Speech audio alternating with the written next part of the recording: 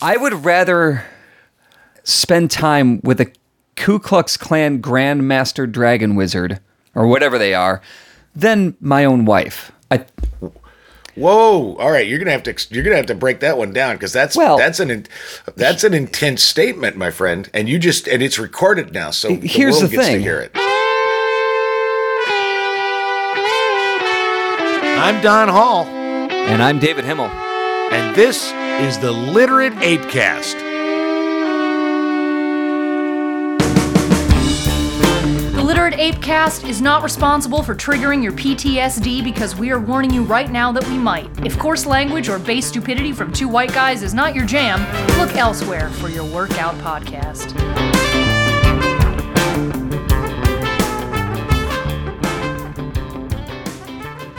So I realized that I think my least favorite kind of person in the world is a woke white woman.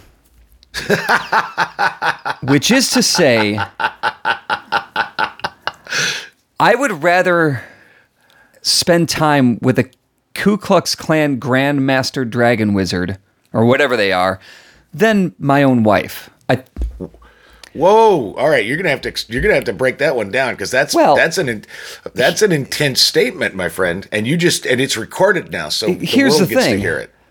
I think the woke. There's nothing wrong with the woke. Well, let me phrase that. No, there's plenty wrong with the fucking woke. I stopped myself. I'm liberal. I'm not conservative. Right? Let's not confuse these two things. It will be confused. Don't worry about it. Yeah, but I feel like a Klan member, the Grand. What are they? The Grand Dragon? Is that what the leader of the Klan is? Whatever. The Grand Dragon. So Okay. I don't know. So I'm not that invested in the KKK lore. So it's a dragon of some kind. The Grand Dragon and I have a very simple relationship. He doesn't like me because my mother's Jewish, because I look like a Jew, because of Jew, whatever, right? It's very simple. Very, very simple. I could probably go and have lunch with him. We could have a really straightforward, honest, just basics, simple conversation about why he doesn't like my Jew face and how my Jewishness is destroying the world. Boom, done. And I don't like him because he's a racist, xenophobic, anti-Semitic, sexist piece of shit. Right? Very simple exchange. You threw the sexist part in. Nothing that you described about why he doesn't like you had anything to do with sex. No, but why I don't like him. No, true, but why I don't like him. I'm sure there's a level of sexism with a Grand Dragon. And I think that's a poor assumption, is to assume that because somebody is a racist that they are also sexist. Totally fair. I don't think that's necessarily the case. You're right. It doesn't preclude it. I mean, I think probably the vast majority of people who are horribly racist are probably horribly sexist too, but I don't think they go hand in hand. I think they're two completely separate things. That's fair. Anyway, go ahead. So now, if I go and sit down and have lunch with a woke white woman... With your wife. Sure. Since I said it, yeah. Yeah, you put it out there. The things that she doesn't like about me are not so simple. It's very complicated. We could talk about... pick a subject. Just pick anything about me. We could talk about the time I went to summer camp, the summer of 1991, and that would become... It seems like a really simple, straightforward thing. I was 12 years old. I was in Cherokee cabin. And somehow that will get twisted into something about privilege. And then that one time I said this thing that didn't quite land at this one dinner party. And why does she like me anyway? But I've not changed at all since marriage. And she knew who I was, and she was able to Google me. And it's so complicated. And if we even move away from my wife and I at lunch, and move away from me having lunch with the Grand Dragon of the Ku Klux Klan, a much more enjoyable lunch sometimes, I would think. At least more entertaining. Yes, I mean, that's a character study in hilarity of stupidity. Let me just pause, because I would say that the dragon guy doesn't know you personally, which makes the conversation of why he doesn't like you easier to dismiss. Yes. Because all he doesn't like about you is you're a Jew. My nose. Yeah, you're a Jew and you write and you know words. You know, this kind of thing. That's why he doesn't like you. And that is really easy as somebody that you can just dismiss.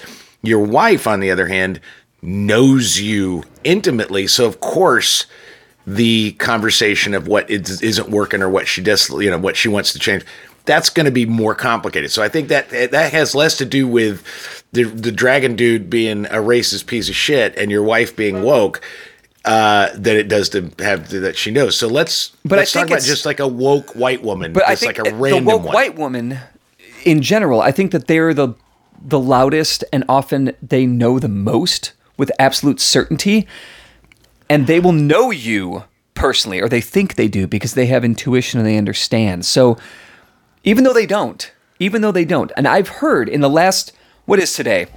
It's the 12th. We're within the first 2 weeks of 2020, and I have heard quite a few on Facebook, in podcasts, quite a few woke white women say that 2020 is such an awful year already. And here's what I want to happen. I want certainty to die this year. How can you be so sure that 2020 is a terrible year? 2 weeks. We're talking about 52 weeks. We've got 50 more to go. You don't think that we can course correct? And what is so bad? This absolution, this certainty, it's fucking exhausting. Wow. Okay, David, you're not going to like this. I don't like anything right now. Well, you're not going to like this because this is complicating your perspective, and I understand your perspective. However, what I'm going to say is what you just said, that what you're tired of is, we're not going to say white woke women. We're just going to say subject A. You are upset as subject B. You're subject B. Subject A. For beta. Yeah, there you go. Subject B. Subject B is tired of subject A being absolutely certain, constantly trying to course correct you, constantly explaining to you what is wrong with you because they know everything about you. They can tell you, they can explain to you all of the things you do. Really, what you are saying is you don't like being the woman in society and having someone dominate the conversation and tell you what you're supposed to think, which is what men have been doing and still do for fucking centuries. So what your frustration is not that you don't like woke white women. You don't like woke white women in the same way that women, before they were woke, didn't like fucking mansplaining assholes like you and me. That is a brilliant way of looking at it, and I 100% agree with it. Yeah. And therefore, my point still stands. Stop telling people what they feel, what you think they feel. Stop being so goddamn sure all the time. Shut the fuck up. Share the room. You don't know me. Excuse me, I'm going to have lunch with the Grand Dragon of the Ku Klux Klan because I need a fucking break. Well, what I would say, so what you're frustrated is, and again, it's the double standard. It's sort of like it's the concept of equity. It's like, okay, so the question becomes, can Harvey Weinstein basically say, I'm sorry, I raped people. God damn it, I really feel bad about it. Can we just let it go? Do I really have to suffer? Or can we just let it go and I just promise I won't rape anybody?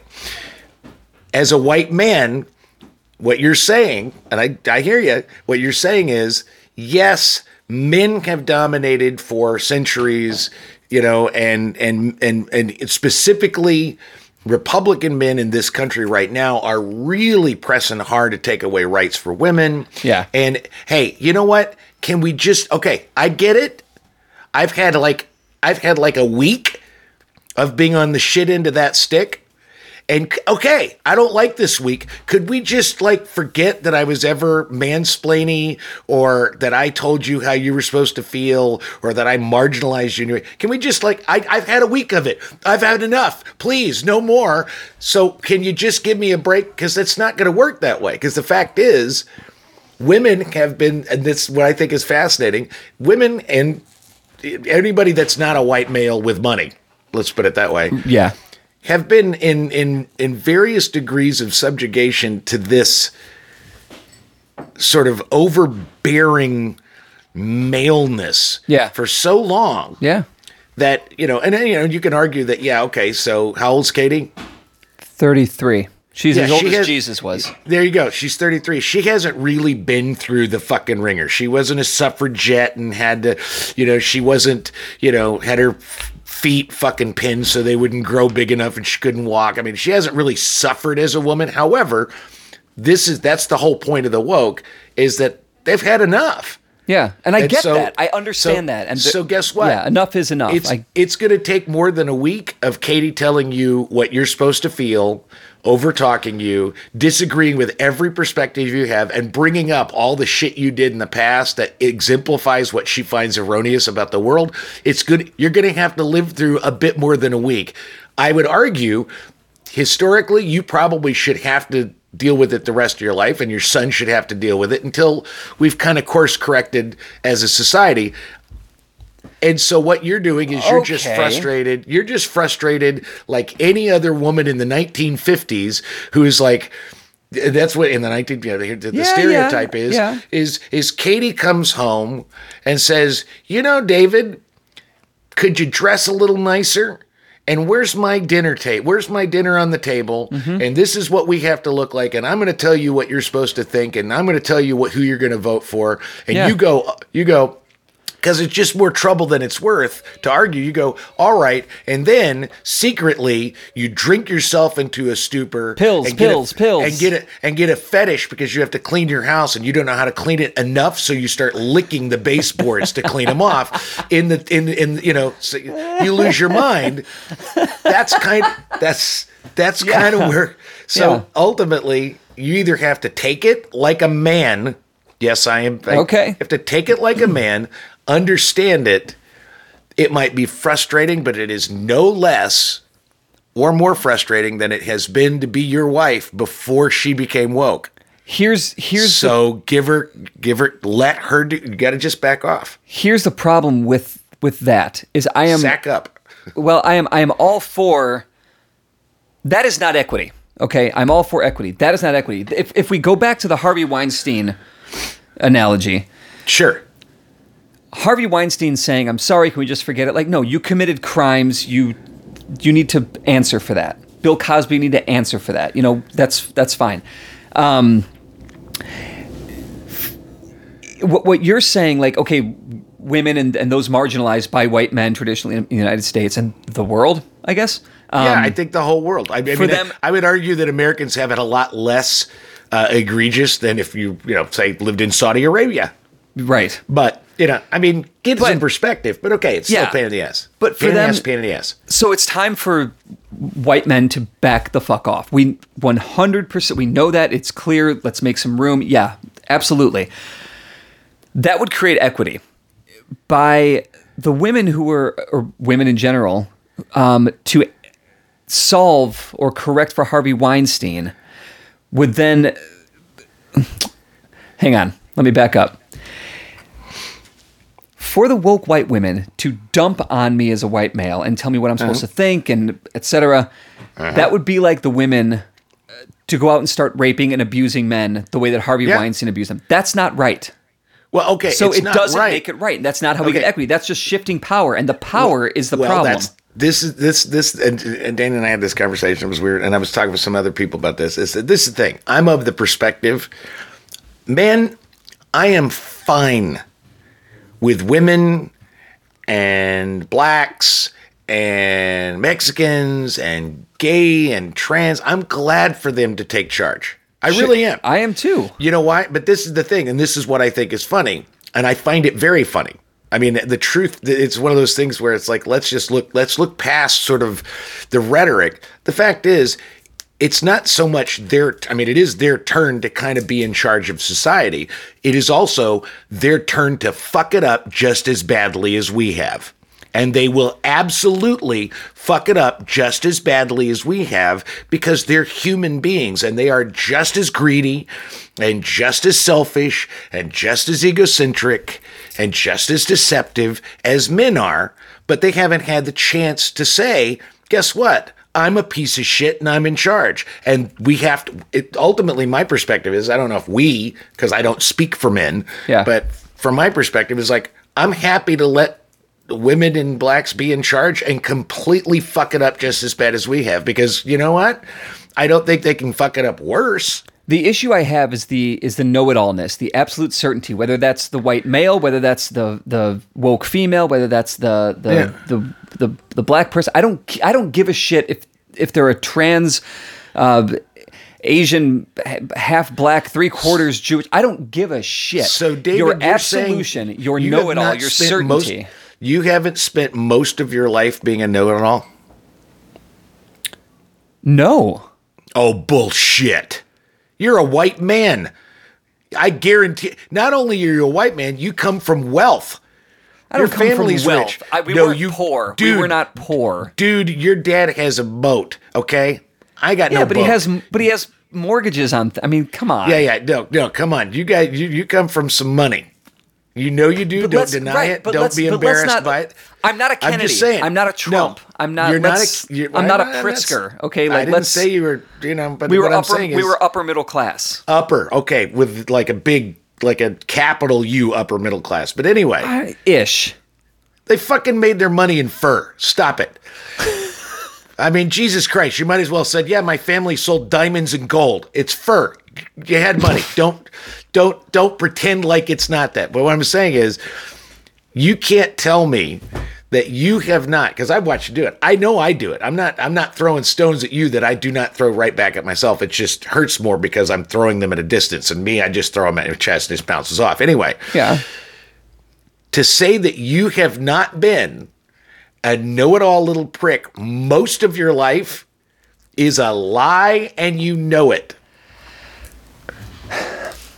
You're a white dude with wealth in America. You have always been a know-it-all little prick because we all are know-it-all little pricks. But I have always gone and found people that are not like me, and I've sought out stories before it was cool to find stories and listen to other people's stories. Before that, like as a fucking kid, I wanted the weird people. I wanted people that were nothing like me. I wanted to know their stories. I wanted to hear their experiences. I wanted to learn all about shit that had nothing to do with my world, so I could learn and understand the greater world. So if I had knowledge, I didn't know it all, but if I had knowledge, it was because I investigated and I asked questions and I listened, and then I ran my mouth off. Then I fucking ran, and then I turned it on. And my question is, with all of this wonderful, I mean, really, David, pat yourself hard on the back. I will. With all this wonderful exploration of the different and the weird. Yeah. How many of them were women? Because I'm going to tell you, I've heard your stories about your dating life and all the women you fucked and the fat girls and the crazy girls. I've heard your stories, and I'm saying that in your exploration of the stories of the different, of the weird, so that you could learn about life, I would guess that the percentage of women that you were listening to and trying to get their stories was pretty small in comparison. Would you agree with that? Because they're all every time you talk about a woman that you've dated, they're fucking crazy, they're slutty, they're stupid, they're nuts. Oh yeah, all that stuff. And so I would argue that in this paradigm that we're talking about, your know-it-allness probably came across to most women you were with as, God damn it. He just thinks he knows everything and tells me how I'm supposed to feel and blah, blah, blah. Exactly the way you're feeling about woke white women right now. Perhaps. But let me say this about ex-girlfriends being crazy. Of course they're fucking crazy. That's why they're exes. And you know what? What do you think I am to them now as their ex-boyfriend? That fucking crazy little fucking neurotic motherfucker. Oh, no. You were not crazy to them. You are that know-it-all little prick. Just like the misandrists and woke white women that you're so frustrated with, is that they're just, all they're doing is they're saying, you little prick, you've been a know-it-all, you've been telling me how I'm supposed to feel, you've been over-talking me, you've been telling me I'm a piece of shit, it's one way or another for all of your life. Now we're going to turn the tables. And it's two wrongs not making a right. That's what this is. Okay, what it is, it's a double standard. Yeah. It's a complete double standard. Okay, so we accept lots of double standards in the world. Okay, a perfect double standard. If I walk into the casino and I start yelling the N-word, if I just walk up and I say, hey, nigga this, hey, nigga that, and I'm just telling everybody that kind of stuff, that's fucking... What the fuck? You can't say that. Yeah. If a black guy comes in and does it, it's totally fine. Is that a double standard? Absolutely. Is it a double standard that has been earned? Absolutely. Is it a double standard that I should just shut the fuck up and take? Absolutely. Same thing with your wife basically saying, here, I'm going to tell you about my camp story, and her bringing it into privilege and that time you made that comment about this thing, and aren't you a piece of shit? It's her time to tell you that. It's her time to do it. But that doesn't bring us any closer to equity or good. It only comes closer to equity or good if we, and I now speak for all men, because I speak for all men, sure. If we can understand that we have been a part of a system that has done some wrong. And that while we didn't, maybe we didn't personally perpetuate that stuff, it is about gratitude and about graciousness for us to say, okay, we kind of deserve this. Maybe we definitely deserve some of it. And this is okay. It only becomes equitable if we can suck it up and say, all right, this is exactly what I said. This is their time to fuck things up. And it has to be us. I mean, to me, it's always that be the bigger man kind of thing. Yeah. Women have been the bigger man for generations. But now they're not. Now they've had a chance to be the bigger man, and they're stepping on and being the little man. And so it's our job then to be the bigger man in this situation. It's our job is to say, I understand why you're angry. It's this cyclical. I may not agree with why you're angry. The thing about it is, you know how I feel. I think the whole concept of it's like, and I've thought this was always like a lot of probably, I don't have an age, younger women all of a sudden behaving like fucking frat bros. Yeah. You know what I mean? And just sort of like, it's like, yeah, I don't think that's the best approach. However, we all did it. So what the fuck? If I went out... That doesn't make it right. If we atone for what we've done, I feel for any time that I was a know-it-all, I feel bad. So like I was wrong and I am sorry. So what can we do to make it better? When have you atoned for being a know-it-all and telling your wife how she's supposed to feel? And if I've been called out on it and I didn't notice it, I would apologize on the spot. But if you were not called out on it, when do you have to atone for that? And perhaps my argument would be that the atonement is that you have to put up with woke white women telling you what a piece of shit you are. Maybe that's a part of your atonement, because it's not Harvey Weinstein. You didn't rape anybody, so you don't go to prison. It's not a crime. You were just sort of an overbearing asshole. Maybe the atoning for being an overbearing asshole is to put up with someone else being an overbearing asshole in exactly the same way you were. I don't know. I'm just throwing it out there. It just seems like a lot of two wrongs trying to make a right, and it's not going to. And it's okay, now it's their turn to not have respect for us.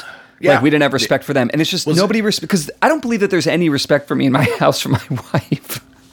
A lot of the times there's, and this is a fight we have. And then when I tell her how I feel about that, she laughs at me like, you silly fool. And it's like, that's exactly my point. And that's what you did to her. And that's what you've done to all your girlfriends. I never did that to her. If they felt disrespected. Dude, you tell me the story about how you put her off. You constantly put her off. You were not going to be a serious couple. And then what absolutely convinced you, David Himmel, that there was a possibility was that you had made it very clear, I'm writing, leave me the fuck alone. So she brought tacos and left them on your goddamn doorstep. And you were like, what? That was her sucking it up. I mean, it was a kind gesture, but it was really because she knew that if she was any more direct, like a man would be, that you would dismiss her. That is what you're paying for right now. And you have to suck it up. If the two wrongs don't make a right, we do get to make it right. We live in a world of cyclical disrespect of one another. Well, that's it. Sure. But that's the thing is, take the disrespect and you respect her back and let her have her time. Let woke white women be assholes right now because it's okay that they're assholes because you know what? maybe it's time to let them, I mean, not even like we give them permission. It's really just about us capitulating and saying, you know what? You're going to be an asshole to me, and I'm not going to take it personally. I mean, I've said this to her, and I've said this to other people too. Like, I'm fine with it. Like, if you want to, I've come to terms that you don't like me, you don't respect, it's fine. But let's just keep the peace. This is okay, and I'm just going to tell you, this is not the same thing, because I dated a woman and lived with a woman for 4 years, off and on. Yeah. Who, at the end of things, when I finally I can't be, I said, Alice, you don't even like me. and her answer was, I like you, I don't respect you. And I was like, all right, I'm out. It was like, that was perfect. I lived through that. And she said it directly to my face. Your wife does like you. The other thing, yes, she does. She loves you. She had a kid. Love is different than like. Maybe she doesn't like certain things about you. Dana doesn't like certain things about me. But quite frankly, that's a relationship. I mean, Joe James and I have been friends. Yeah. Joe James and I have been friends for almost 30 years now. Yeah. And I know for a fact, there are plenty of things about me that Joe is maybe a little embarrassed by.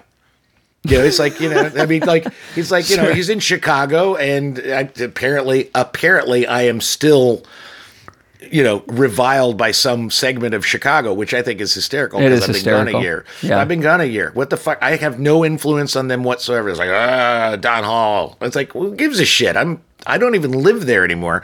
Still. I'm certain. I mean, it was like Roberto Miles put on there.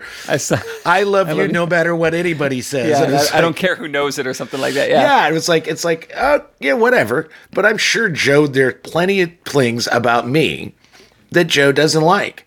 But you don't have to live with him every day. And that's the hard part, is that we hate the people or disrespect or have no respect for or dislike the people that we love the most. Katie has respect for you. What the fuck is wrong with us? Katie likes you. There are things about your behavior she finds really fucking annoying. I get that. I understand that. That's all. But the conversation about it, like, all right, well, here's something I don't like about you. Let's work through this. And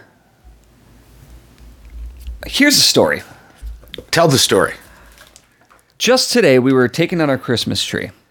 And she's starting to clean the house up a bit. And I've got some Lego toys that are like up on the bookshelf. And she goes, can I get rid of these? And I said, I kind of want to keep them. We can like save them, and like Harry can play with them when he's a little older, or like I'll take them to work or something. And they're just stupid little fucking Lego toys. Like, I don't really care about them, but yeah, they're yours. Yeah. And she's like, I just hate them. And I go, all right, well, I'll get rid of the Lego toys if you get rid of the Google Home, because she's got a Google Home speaker. The microphone is off, but I still hate that fucking speaker. She knows it. She doesn't care. She's going to use it because she doesn't like setting up the Bluetooth and then having to like leave her phone, because if she takes her phone with her out of the room, it loses the Bluetooth connection. But I know that the iPhone is listening. I know my computer's listening. I just don't like Google. I get my contradiction. I understand that. My hypocrisy there. I get it. But just something about Google being in my house just fucking pisses me off, because it's fucking Google. She knows how I feel about it. She doesn't care. She keeps it plugged in, and I go, all right, fine. It's just going to be one of those things. So I said to her, you can chuck all the Legos if we chuck the Google Home. And she goes, I don't want to do that. And I go, well, then we're keeping the Legos. And she takes them and brushes them all into a plastic bag and says, I'm throwing them away. And that was that. Because I went, well, fuck this shit. I'm not engaging with that kind of fucking attitude. What the fuck? David. I guess that's because and then this is what I'll say. And it's the woke white woman. She's right. What? You're a 10-year-old child. Because the thing about it is, if she says, I really kind of hate that you have these Lego toys, can we get rid of them? And you just admitted you don't really give a shit about them. You don't really care about these toys. Throwing these toys away. No, hold on. You don't give a shit about the toys. So it was not about the toys, because as soon as she says, I want to get rid of them, you decide you're going to get one back at her. That's like fucking 6th grade. Well, okay, fine. I'll throw my stuff away if you throw one of yours away, because Equity. it's a power. No, Equity. That's not about equity. That's about power struggle. That was Is a that power not what struggle. equality is? Equality is a power struggle. Equity No, it's is not. a power struggle. No. That's Because not if you what don't have equality equity, or then equity. somebody has more power than somebody else. It's not constantly about a power struggle. It's not about power. Equity is not about power. Equity is about evening a playing field to create more fairness. It's about fairness. And to do that, people have to reduce their level of power. They have to reduce their level of privilege. But here's the thing. No, it's not privilege. Okay, There's so no you privilege had- here. It's power. That's what equity is. Equity ultimately is about privilege. It's about ability. It's about kind of evening the playing field for everybody, specifically those who have been either intentionally disadvantaged or born into disadvantage. That's what equity is. But isn't I got a big piece coming out about equity and equality. I've been reading about it. Trust me, that's not equity is not about power. Equity is about fairness and justice. That's what equity is about. Anyway, fairness. going back. Fine, let's talk about fairness. Good. Okay, but here's the thing. You just admitted the Lego toys didn't mean anything to you. You didn't care if you could take them anywhere. So the question that I'm asking you is, when she says, and she didn't walk up and just throw them away. She didn't take them and smash them with her fist. She didn't take them and stuff them up your ass while you were asleep. What she did was she said, can we get rid of these? Because I kind of hate them. And instead of you going, as an adult, 40-year-old man, instead of you going, I don't really care about this. In fact, I don't care enough about these Legos to even start a fight. Instead of doing that, going, yeah, this is a small potatoes thing, and if it makes her, all right, she kind of hates them and I don't really like them, let's get rid of them. I don't give a shit. Instead of that, you went, this is about power. Well, fine, I'll get rid of my Legos, but you get rid of a thing I don't like. And then she was like, no, fuck you. I'm throwing your goddamn Legos out. And you know what? She should. There are things, that's called being a good partner. Know the battles that are worth fighting. And if you really think the fucking Legos are worth fighting for, you're missing the point, because it ain't the fucking Legos you're fighting about. It ain't the Legos. It's power. But it's going back to this Google Home thing. No, I don't it has want nothing. It does. It does. No, it and has I used nothing that as to an do with opportunity to talk about that. Exactly. Again. And It I knew I proved a point. It has nothing to do with the Google speaker. It has to do with your male perspective of. Oh, fuck my male perspective. No, it's not, me being a male has nothing to do with it. No, it does. Actually, it does. Me being a spouse has everything to do with it. It's you're used to getting your way. I never get my fucking way. Well, not anymore. You're married. That's how it works. And what? It's not about getting your way. Who gets their way in a marriage? That's what I'm saying. And Does anybody? You tried to get, you go back and forth. That's the fun of marriage. Is what sometimes that's insane. Sometimes Nobody's ever happy.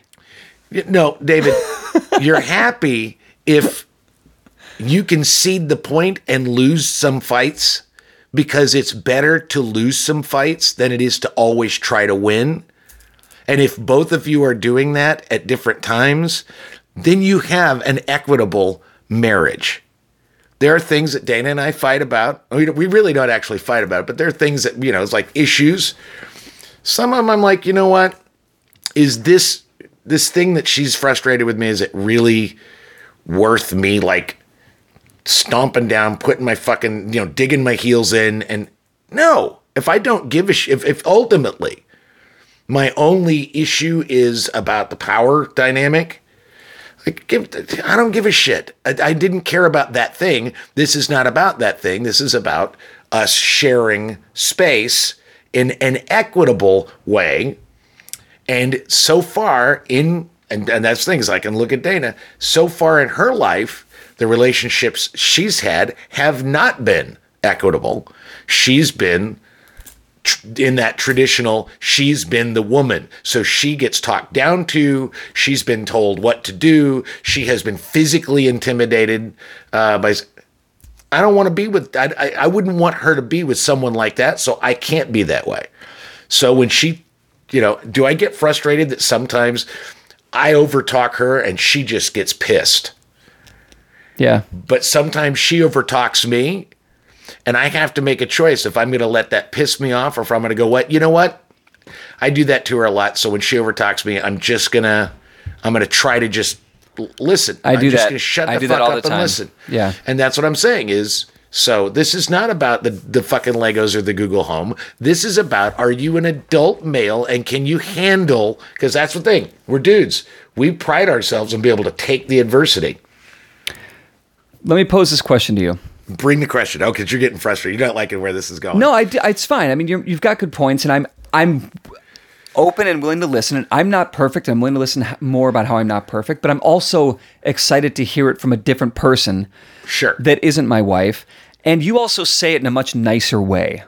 Well, I like you and respect you. That's exactly my point.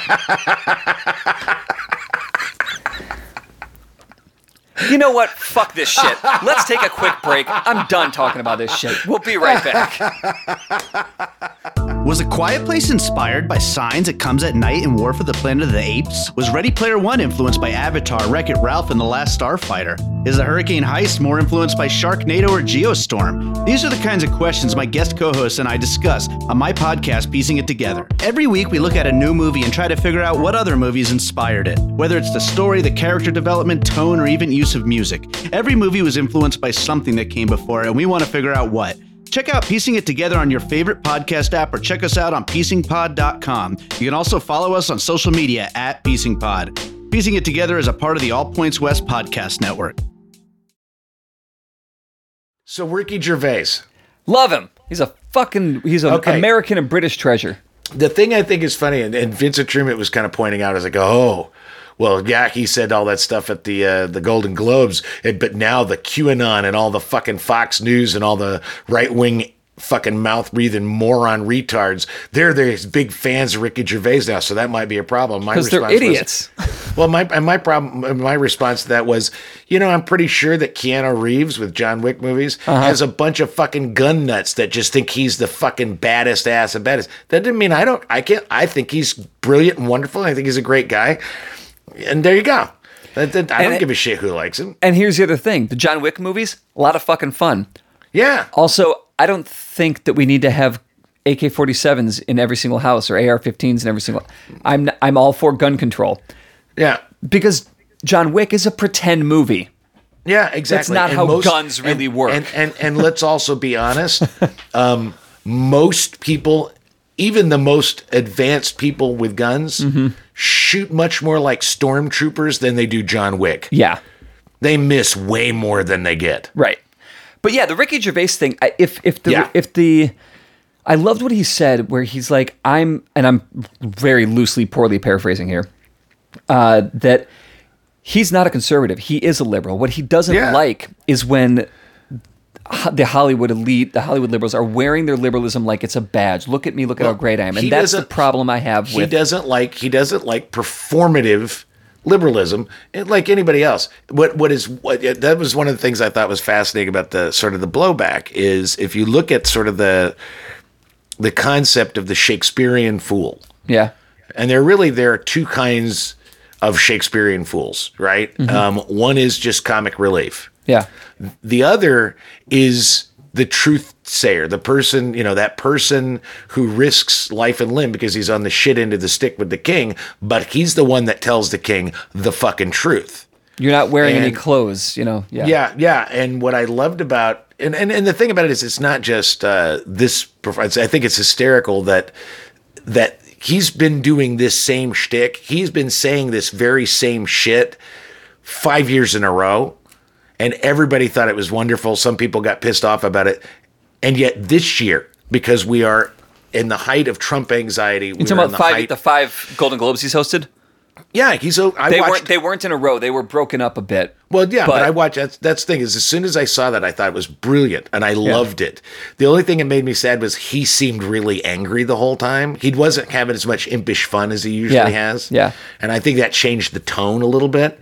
But if you go back, I went back and watched every one of his monologues and some of the interstitial comments he made, and he was doing that from the very beginning. Yeah, he's always done the same shtick.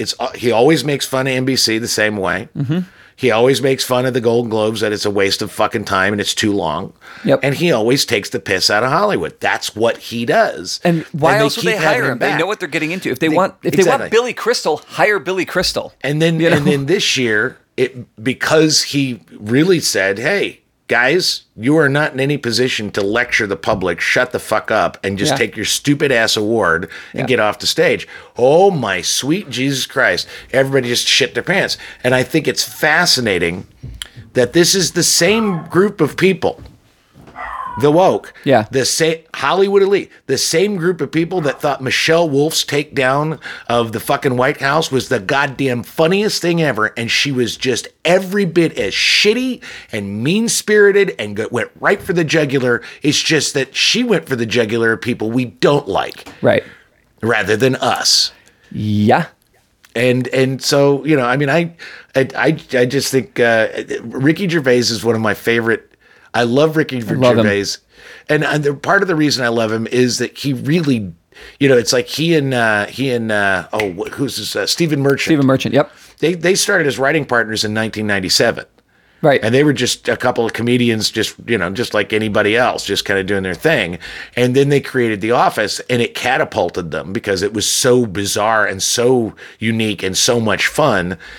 And what was so funny about it was that Ricky Gervais created one of the most unlikable characters, one of the most awkwardly sexist, racist, he created a character that it is almost impossible to want to hang out with, and still made it funny.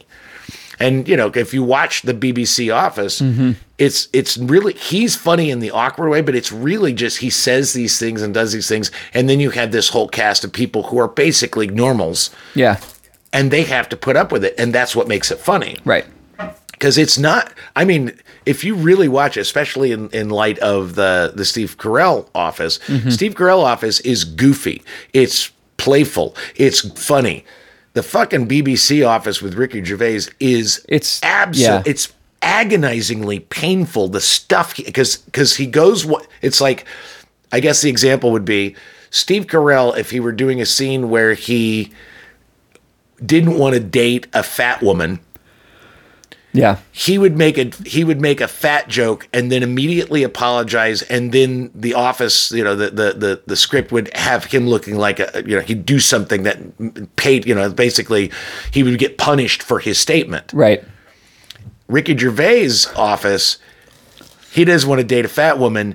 He tells her, and then he tells her. And at no point does he apologize. There's never a self-awareness of that character where he actually realizes what an asshole he's being. He just keeps going until you as a viewer are just like, oh my, shut the fuck up. Oh my God. That is a character. He's like Larry David. He's Curb Your Enthusiasm. It's like, he just, but it's funny. Yeah, just and you agonizingly still painful like and still him. funny. And so he's created that, and I would argue, since that was the first sort of popular character, there's probably a lot more of David Brent in him than any other character he plays, because most of the characters he plays are basically kind of like that, kind of uncomfortable extras. I mean, kind of an uncomfortable guy, you know. Afterlife is You know, he's funny, but he's really pathetic, and that's something I think is so I think he is uniquely in a perfect position. I mean, it's like he said, just like the bird box joke. Did you hear that? No. He introduces Sandra Bullock, and he says, he gets up, this is in one of the intros, and basically the gist of it, I'll have to paraphrase it, but the gist is, this is Sandra Bullock. She starred in Netflix Bird Box, which is a movie about people wandering around pretending not to see things, which is sort of like working for Harvey Weinstein. And everybody starts doing the boo, and he goes, I didn't do it. That was you. You did it. Yeah. he's in a position to be able to do that because he never worked for Harvey Weinstein. He Right. was never even in a room with Harvey Weinstein, except for the year before, 2 years before when he hosted. He made a joke about buying a Golden Globe, and it was directed right at Harvey Weinstein. And so that's weird. It's interesting if you watch the thing, is he makes the Felicity Huffman joke.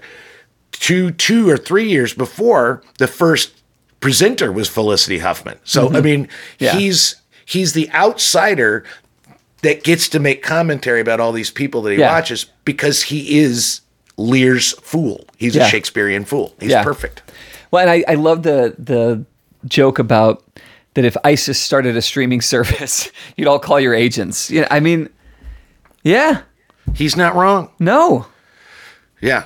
You're all working for Disney. You're all working for, we're all fucking, that's one of my 6 things, I think it was last week's episode was watch The Good Place. And one of the things that happens later on in the seasons is they realize that nobody's been into heaven in 500 years because the world gets more complicated. And you can't be good because even if you try and buy a tomato, just a fucking tomato at the store, this is the example they use, you're doing a bad thing because that tomato had pesticides, which hurts the environment. And then the big company that makes the pesticides that hurts people, that causes cancer. There's this domino effect of terrible things. Just trying to do the most simple, basic thing makes you a bad person because we can't escape it. Like, we're all culpable, even in our best efforts. And and how do you get around it? And the way Gervais gets around it is that he's not apologizing for it. Right. He's just like, I hate jogging. I hate children. I'm an atheist. Fuck you. I don't care.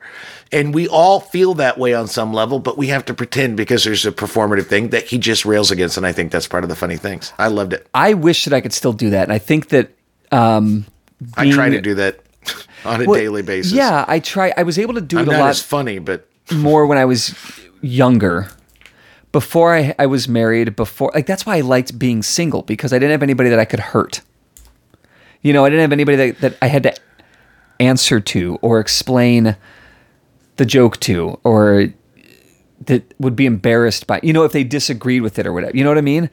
I didn't have a kid now. Like, now I've got a kid, and one day he might be like, "Oh my God, what did my father say?" Now I hope that I never have a Bill Cosby moment with my, that I've not done anything so terrible that my kid is like, "Oh God." But I have these connections and these accountabilities to it, and I guess I could just go, "Well, fuck them. Katie knows what she got into." I don't know. It's harder when you're attached to it. And Gervais remains an outsider to Hollywood, and is free of those of that kind of bondage. No, I can see that. The thing is, and I guess that is, again, it's part of a relationship, is that, I can be a big asshole. And Dana disagrees with me. Yeah. But but I think one of the things that she appreciates about me is that I am going to just say what I'm going to say, and I am going to do what I'm going to do. Yeah. And if I'm wrong, I'll admit it. Right. And she will tell me when I'm wrong, and that's how it works. And so you asked me earlier when I've atoned for my sins or for what I've done wrong. Yeah. So, and I apologize to our Ku Klux Klan member listeners here. But as a Jew, when I was, like, the one thing that I still hold on to, because I consider myself a non-denominational recovering Jew, is Yom Kippur is a day of atonement, right? And that one day, like, there's something about that. And there's a couple passages that I mark in my little High Holidays book here. Who among us is righteous enough to say, "I have not sinned"? We are arrogant, brutal, careless, destructive, egocentric, false, greedy, heartless, insolent, and joyless. Our sins are an alphabet of woe. I love that. That's good writing. That's pretty good. There. And it's true. And it is. And I am smart enough to know that I'm just as stupid as everybody else. And I want to know my mistakes. Call me out on it, and I will do my best to course correct. And it drives me fucking nuts when there's people out there that will call me on my bullshit, but will not accept the phone call when bullshit is calling them, or when I'm calling them on their bullshit. You know what I mean? Mm-hmm. And I think that's what Gervais is facing right now with Hollywood gets up and they do their fucking thing. And right on, do it. Call the bullshit app. Right on. Good for you. You have a platform, fucking use it. But don't get bent out of shape when somebody calls you on yours, because guess what, fuckers? You're just as culpable as everybody else. All right, Simeon cohort, here's Don and David with the 6 things you should do for the week. My first thing is read some Betty Friedan. Oh, that's a good idea. She's a good feminist. And I'm gonna make sure to read more of it. Brush up a little bit. Brush up on some Betty Friedan. Yeah. My first one is a listen. I want you to listen to Clockwork Angels, which is Rush's final studio album, because Neil Peart just passed on. And I think that's probably as good as anything. You can listen to all of Rush, but if you don't have time to listen to all of Rush, download Clockwork Angels, buy it, and listen to it, because the guy was brilliant, and that's a nice way of sort of saying, yeah, this was a giant of music. Yeah. So that's my first. 2 drummers, because didn't Ginger, what's his, I'm totally blanking on his name. Ginger. Apparently he was pretty important. Oh God. Well, anyway, he died a couple months ago. Another big drummer legend. And not big enough that I can remember his name right now. Exactly. There you go. That's terrible. So funny enough, my second thing was also listen to a Rush album, but mine was 2112. Okay. Which is the address of my house, which is how Dana always remembered where I live, because I live at 2112. And I'm not going to give the street because I don't want the woke white women coming to my house and beating me up. Yeah, because they'll take you down. Yeah. My second thing is a read. It's a read. It is in the New York Times, and this is actually March of 2019. So this is last year. A year ago, yeah. Okay. And it is called Ricky Gervais on Provocation, Picking Targets, and Outrage. And the only reason first of all, it's a really good article, but the second thing is there's a lot of quotes from Ricky Gervais, and it's very interesting to me that he knew exactly what was going to happen at this 2020. He knew exactly what was going to happen because this is what he does. So it's not like anything caught him off guard or so I just think that it's a really good article. Yeah. So my last thing is a inspirational thing. Stop being so certain. Just, you don't know anything. We don't know what history is going to reveal. We don't know how it's going to turn out. You don't know anything. You don't know everything. I don't know everything. Shut up, listen more, and then fucking talk. All right. That's it. And mine is watch Ricky Gervais' Humanity, which is his comedy special, 2018. It's on Netflix. I mean, his whole shtick about why he doesn't have kids is maybe one of the funniest things I've ever heard. Yeah. It's just hands down brilliant and funny, and this whole, that's one of the things I love about this whole Golden Globe thing is it completely made me suddenly laser in on what I love about Ricky Gervais and kind of catch up. Yeah. And that's been a lot of fun. And that's the show. That's the show. Thank you for listening. Please go on to Apple Podcasts and rate us and review us and stroke our nuts or whatever you do. Tell 3 friends about us. Yeah, tell 3 friends about us. Enjoy your days. Read Literate Ape. And hug someone you love. Yeah, let David know that you both like and respect him. Please. You can listen to the Literate ApeCast on Apple Podcasts, Stitcher, or any place you find your podcast Jones. If you enjoy listening to 2 white guys holding court, review or share the show on your own platforms, or throw us a few bucks on Patreon. For more information about Literate Ape, go to literateape.com and check out the rest of our podcasts, all of our writing, and our events. Music on the ApeCast is courtesy of Mike Vinopal and Locomotive. You can find them all over Chicago and online at locomotiveband.com.